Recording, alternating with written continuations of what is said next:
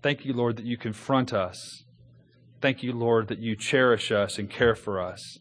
Thank you, Lord, that you, by your Spirit, use this word powerfully for breaking down the walls of separation between us and God, between us and one another, between us and this creation.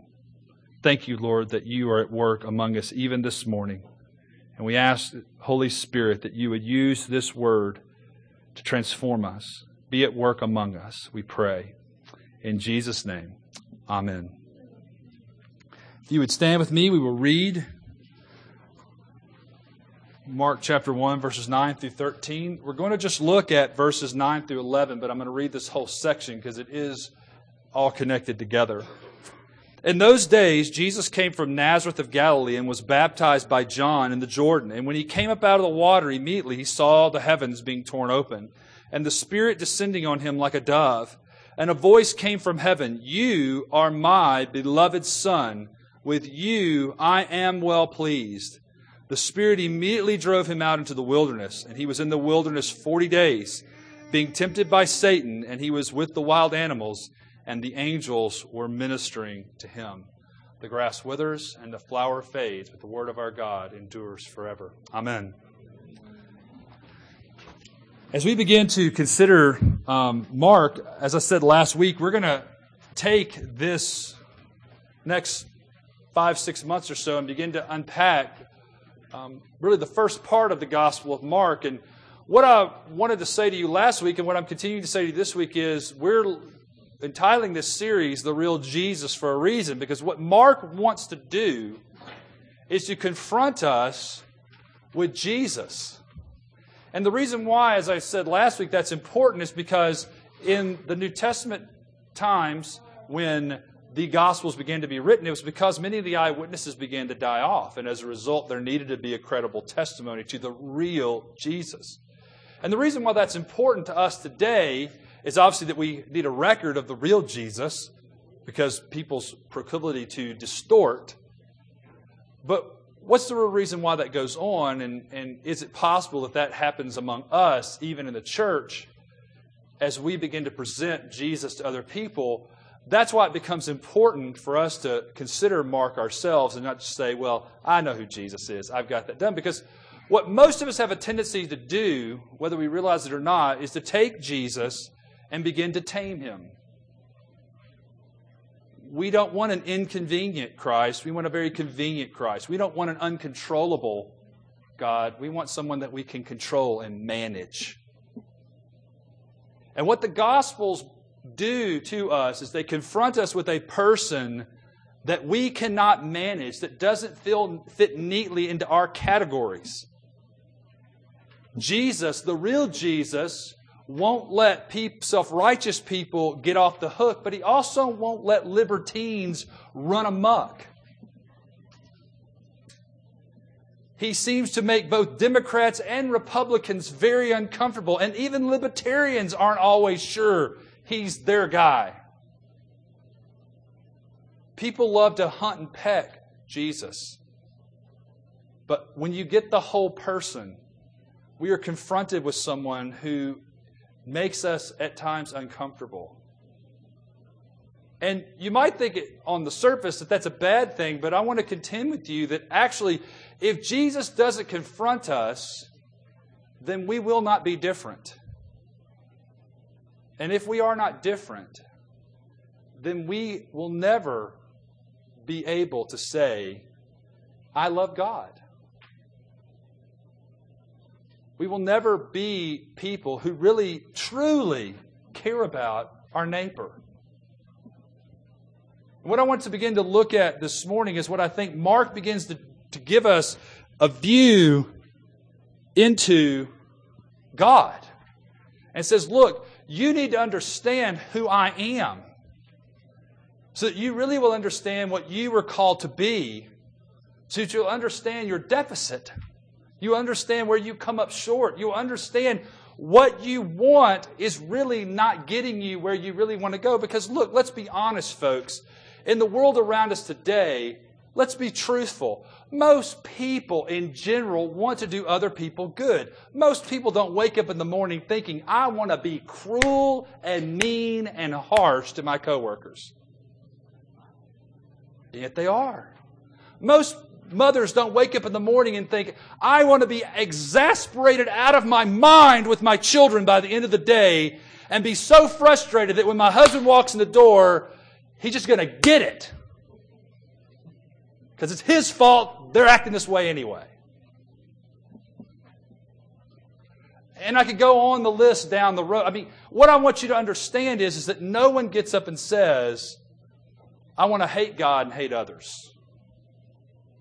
And certainly no person who is a regular church attender says that. We all get up and say, I want to love God and I want to love other people.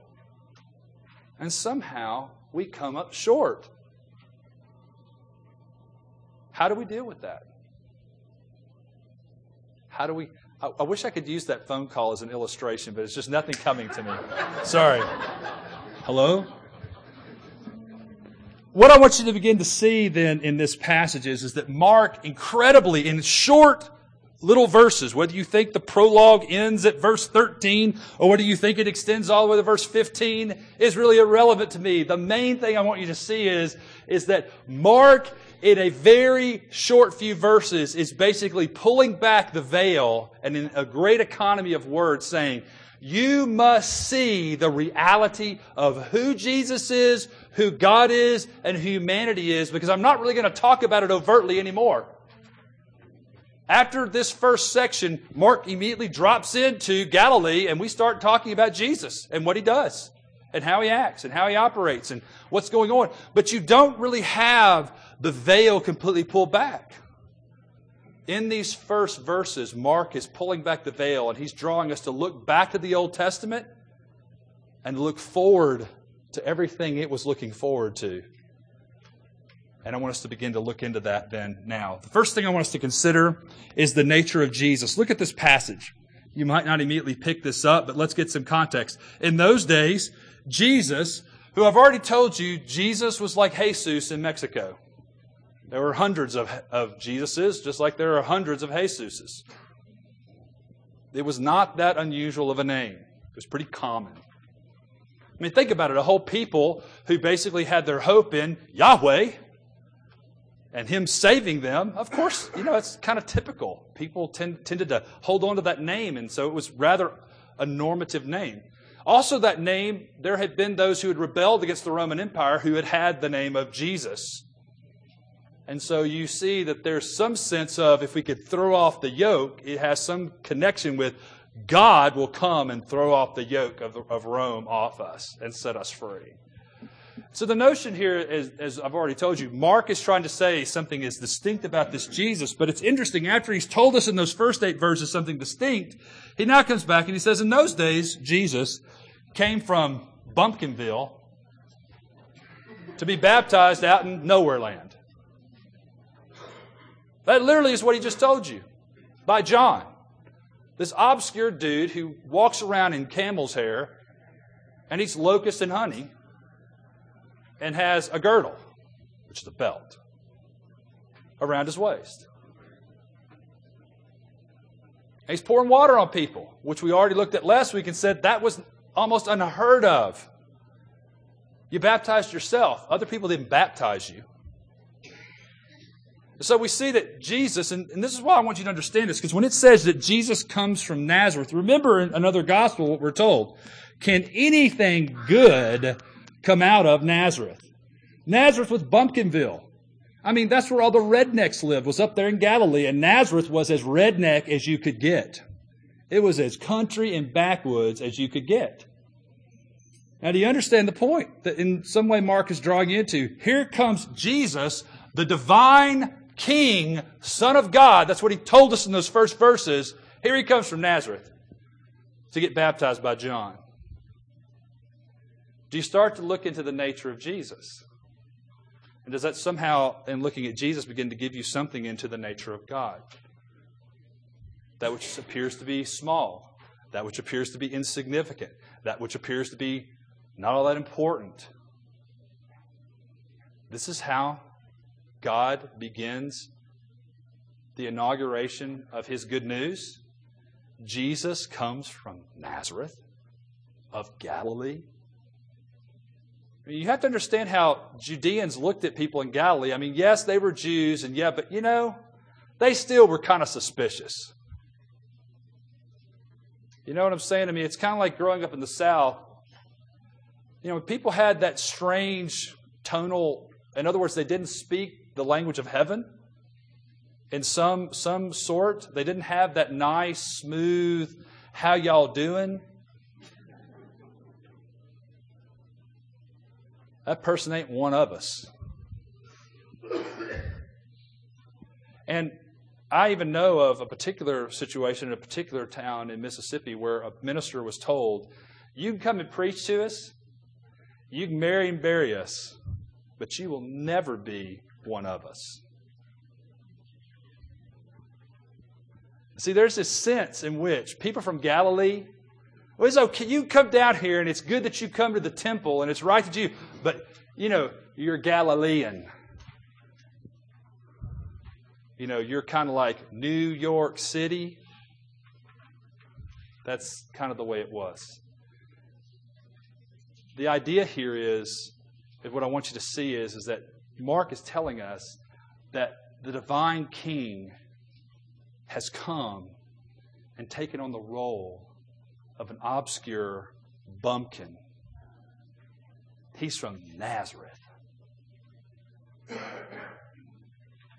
And he comes to be baptized by John. Now that in and of itself should strike us, because here's the point. Why does Jesus need to be baptized? Remember, we've already been told what John's baptism was. It was a baptism of repentance in preparation for the coming of the Lord. We've already understood that Mark is very clear to tell us that Jesus is the Lord coming, the way being prepared. Why in the world does Jesus come and get baptized in a baptism of repentance? Jesus hasn't done anything wrong. Jesus hasn't sinned. Jesus isn't going to sin. Jesus is divine. Jesus is a king. What in the world is he doing out in the middle of the wilderness getting water poured on him? Why is he out there? What I want you to begin to do is to see this. Jesus basically says in what he does, I'm willing to be accounted with the outcast. I'm willing to be counted with the despised. I'm willing to be counted with the insignificant. And I'm even willing to be counted among the sinners. And so you have to get that very clear in your mind right now, so that you'll understand all the things that are going to happen in the rest of the Gospel of Mark. This is the nature of Jesus. Jesus comes and says, I came not to be served, but to serve.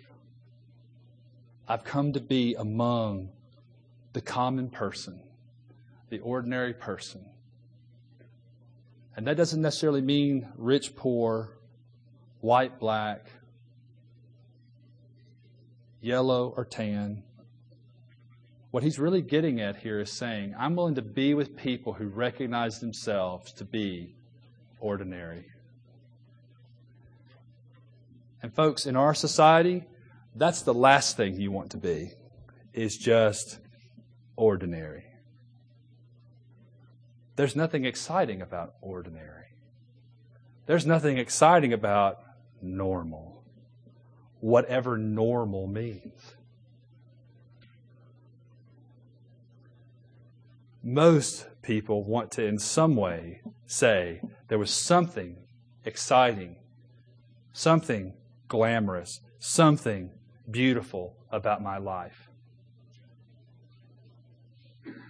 And for many people, they feel the desperation of the fact that that's not been true.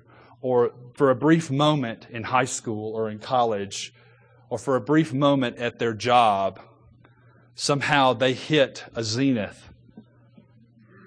And they tend to hold on to that. Or they tend to not have reached that and they're desiring to get it.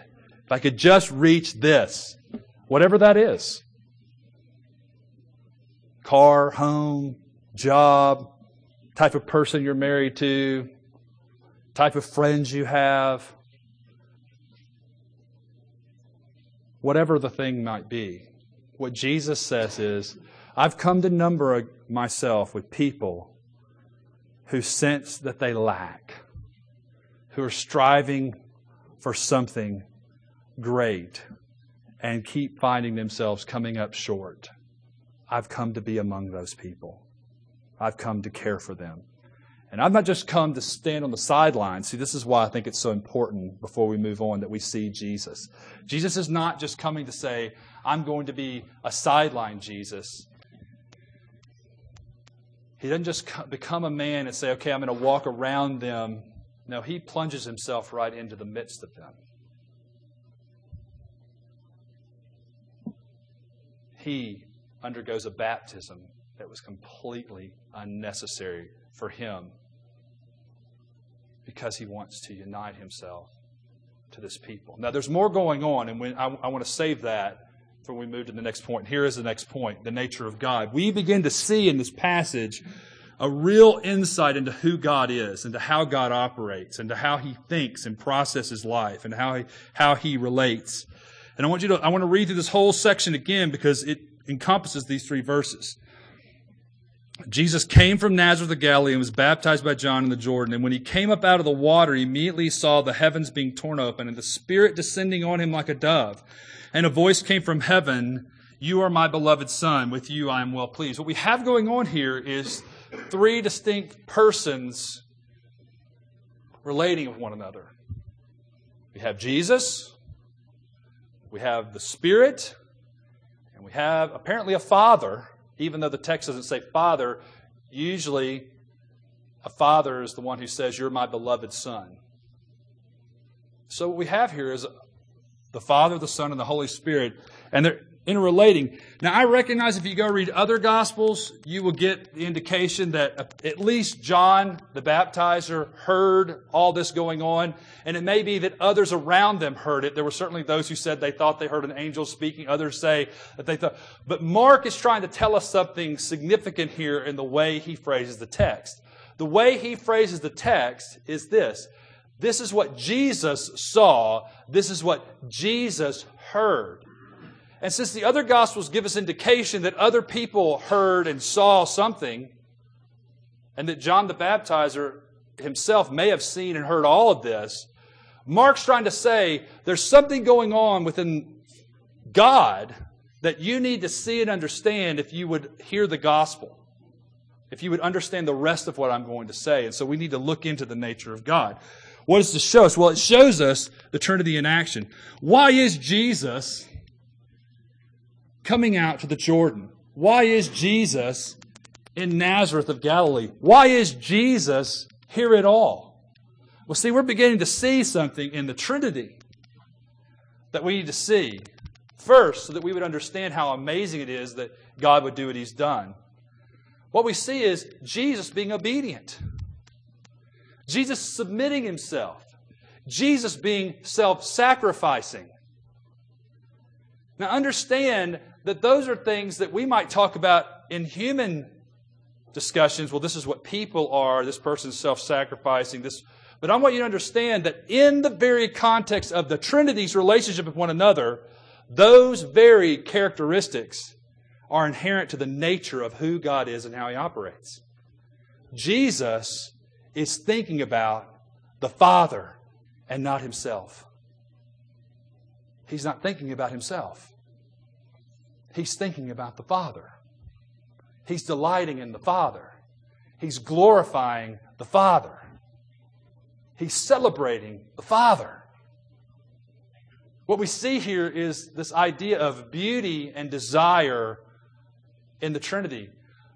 God being overwhelmed with the beauty of the other persons and His desire to do what pleases and honors and glorifies the others. Now, how do I know that? Because then look what we see with the Holy Spirit. The Holy Spirit, as a response of Jesus coming out of the water, does what? the heavens open and the Spirit descends like a dove down upon Jesus. What is that telling us? The Spirit, and I think you cannot do enough to really emphasize that word descending. The Spirit descends to be with Jesus, to connect with Jesus, to minister to Jesus, to care for Jesus, to celebrate Jesus. Oh, you're willing to go and self-sacrifice and lay yourself down? Oh, well, let me come and be with you. Let me come and celebrate you, Jesus. And then what do we see the Father's response? Father says, well done. You're my beloved. You're my one and only. There's no one like you. You're my son, which may seem small to you, but understand in this particular era, it's still significant in our culture, but not as much so. To say you are the beloved son is to say you're the heir. You're the one in whom I'm placing all my treasure. You're the one who I esteem the greatest. I give you the title of son.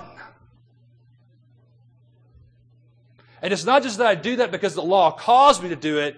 Let me be very clear. I esteem you as the son by saying you are the beloved son. You are my beloved son in whom I am well pleased, well satisfied. Now, do you begin to see what's happening in the Trinity? Do you begin to see what's going on? And for those of you that have been with us for a while, you remember back to Genesis at the very creation, what did we talk about was going on there? That really creation was not something that God did because He needed something. It was really something that came out of the joy and the celebration and the glory that He was sharing within Himself, that He decided to delight to extend it to someone else. What we almost see here, men and women, if you're looking at this rightly, is the two greatest commandments being true within the Godhead. Love God and love your neighbor as yourself. Do you see that? I've really wrestled with this for a long time, and it really has profoundly affected me over the last couple of weeks to really think about this. Because I've always been troubled when I've said, look, God is the center.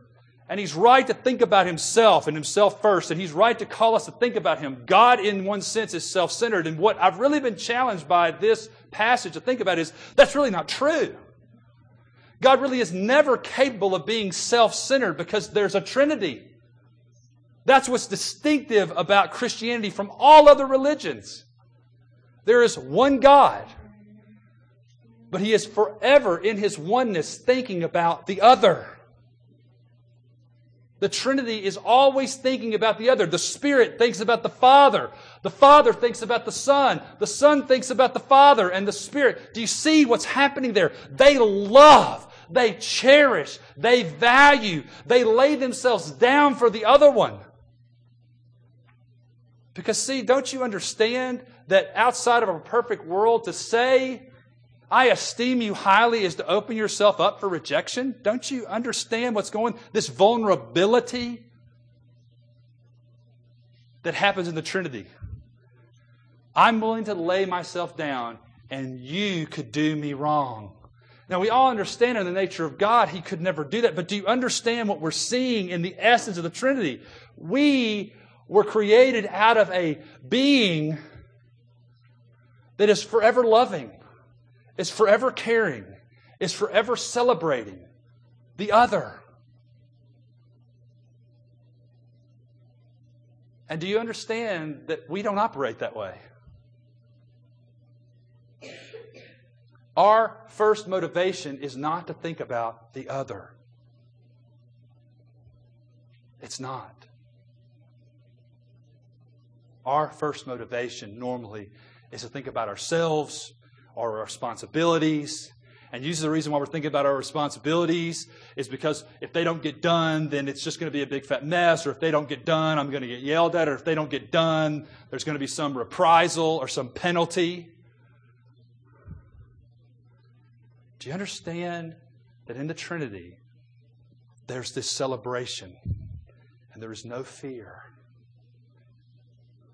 Because perfect love casts out fear. But they glorify each other, they rejoice in one another, and they are willing to serve one another. In fact, we see that going on continuously. Now, with that in mind, I want you then to think about what Mark is leading us to. Mark is basically looking back to creation. How do I know that? Well, because the place that we know, this idea of the Spirit fluttering over the waters, well, where have we heard about that before? Genesis chapter 1. And the Spirit of God was fluttering, hovering over the waters. And in this particular time and in this particular era, Aramaic was the dominant lingua franca, the speech of the people. And they, in the Targum translation, the Aramaic translation of the Bible in Genesis 1:2 says, and the Spirit of God was fluttering like a bird over the waters, like a dove. It's really the only place you see that type of language used of the Holy Spirit. The notion here is that Mark is trying to draw his readers back to creation and say, you need to understand how the world was created and the purpose for which it was created. You need to understand, as we begin to look at recreation, you need to understand at creation who it is that made you. And then you begin to get some sense of what you were made for and what you were made to be a part of, what you were made to be connected to. Now, the third thing I want us to look at then is the nature of humanity. What does this tell us about human beings? Well, the first thing we can't deny is the fact that the whole section that we've been looking at thus far has told us that human beings are failures. They fail. That's why they're going out to be baptized to begin with, right? They are sinners. They're corrupt. They don't do the right things. They don't care about the right things. They don't live the right way. That's why they go out to John to be baptized. That's why for some of them they become so indignant. I'm a keeper of the law. See, keep that in mind. If you're not willing to go out there and confess that you need the baptism of John, who are you probably not ready for? We're going to see that go on throughout the rest of Mark. So the point here, though, is that we see with humanity is this need for repentance, this reality that we are not right. We're not being a part of what we're supposed to be. Another thing that's really striking here, and again, we're being drawn back, with the whole idea of the heavens ripping open, the idea of that being open, this dove descending, you can't help but look back to Noah. Because usually when the heavens rent open, what's being done? Well, number one, for it to be rent open means there's a separation, right? There's a separation between earth and heaven. That separation is opened. And what would you expect to happen? Judgment. Wrath. Anger. But what do we see? We see a dove. We see a dove. We see the Spirit coming down as a dove. Which anyone thinking about a dove, it's not just to get the idea of peace. That's not what I'm really driving at. I'm driving to the idea of, don't you understand that when Noah got the olive branch back from the dove, what did he know? That God had brought relief. That God had brought rest. That God had recreated the world. And the waters had receded. That judgment had come to an end. And that a new day had dawned. So do you see what humanity is being told? They're being told there's a separation. And make no beans about it. There's a separation. But that separation is coming to an end, which means that humanity has a reason for hope. Now, The last thing I want us to understand before we come to our conclusion then is this. If we see Jesus, and what does Jesus do? Jesus delights to do the Father's will. He sees the glory and the beauty of God, and He delights to glorify Him. He delights to enjoy Him. We have to say this about Jesus as a man. He's not just a good moral teacher, He's a good moral doer. And if all we're called to do is just to follow His teaching and to act like Him, we're in big trouble. Because part of what I've already told you is our tendency is to distort what He says. And therefore, even if the hardest we try, we could never do what He does. We couldn't do it anyway, but it's double stacked against us. We don't always hear it. We distort it. And we don't do it. And what we're really being called to in this whole passage, and what Mark wants you to see is, there is a way that God is. And the way He is, in this loving, caring, glorifying, delighting relationship, was the very essence out of which humanity was created. Humanity was created for what? To glorify God. Humanity was created for what? To enjoy Him forever. And that is not what we do. And that is not how we operate. That is not our first motivation. And so the dilemma we find ourselves in is, what do we do? What do we do? Try harder? Screw up our courage? Turn our life around? Turn over a new leaf? Now, see, what the passage, what Mark is drawing you to do is say, look to Jesus. Don't look to what you can do, look to what He has done. Don't look to how you can figure out God, look to how God has made you and what He's made you to be and how He has drawn you to Himself in the person of Jesus to reconnect you. See, how do I get back to doing what I was made to do? Well, the only way I can get there, what Mark is going to tell us, and he's going to continue to tell us, is through Christ. That's the only way. That's the only means. Why? Because He's the only one who really gets it. He's the only one who's really able to do it. And men and women, you need to see that confronts you. Because, see, all of us want to say, yes, but none of us really just want to accept the fact that Jesus does it all. None of us really wants to accept the fact that we really can add nothing to the equation. And see, Mark is drawing us to say that all you can do is prepare. You can't do anything else. Prepare. Prepare. And we looked at last week that even in our preparation, we come up short. That's why Jesus came and made the way for us. Even in our preparation, we don't prepare as we ought. Even in our preparation, we're not drawn to do it with a whole heart.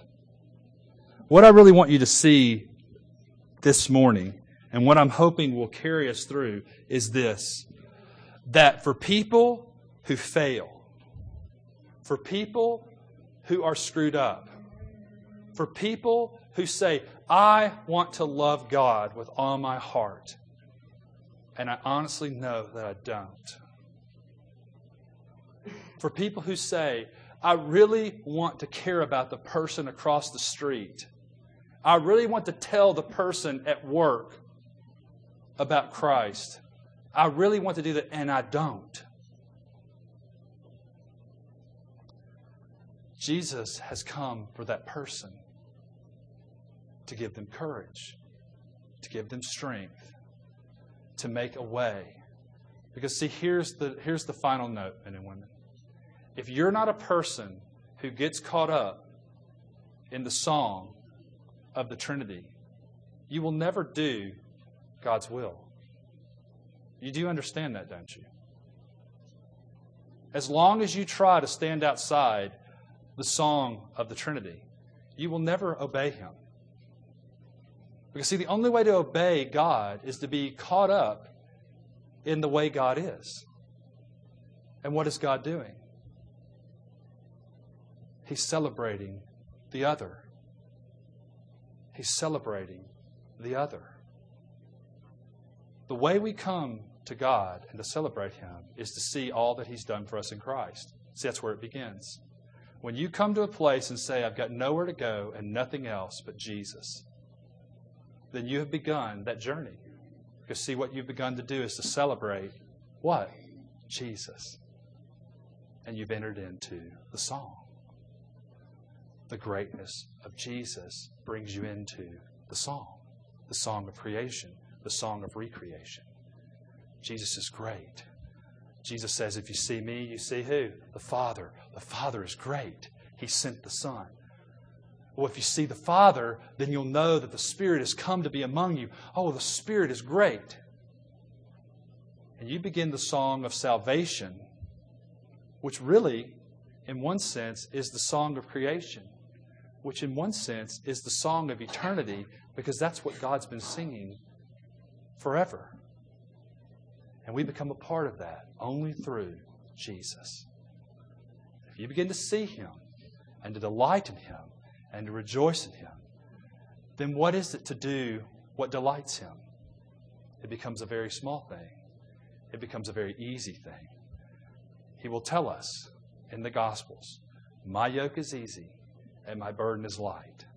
Not because it's not hard sayings, not because it's not difficult stuff, but because once you begin to see Him for who He is, and you begin to enter the song, following Him and hearing Him becomes a delight rather than a burden. And you begin to see your life transformed and renewed. May God make it so in our midst. Amen.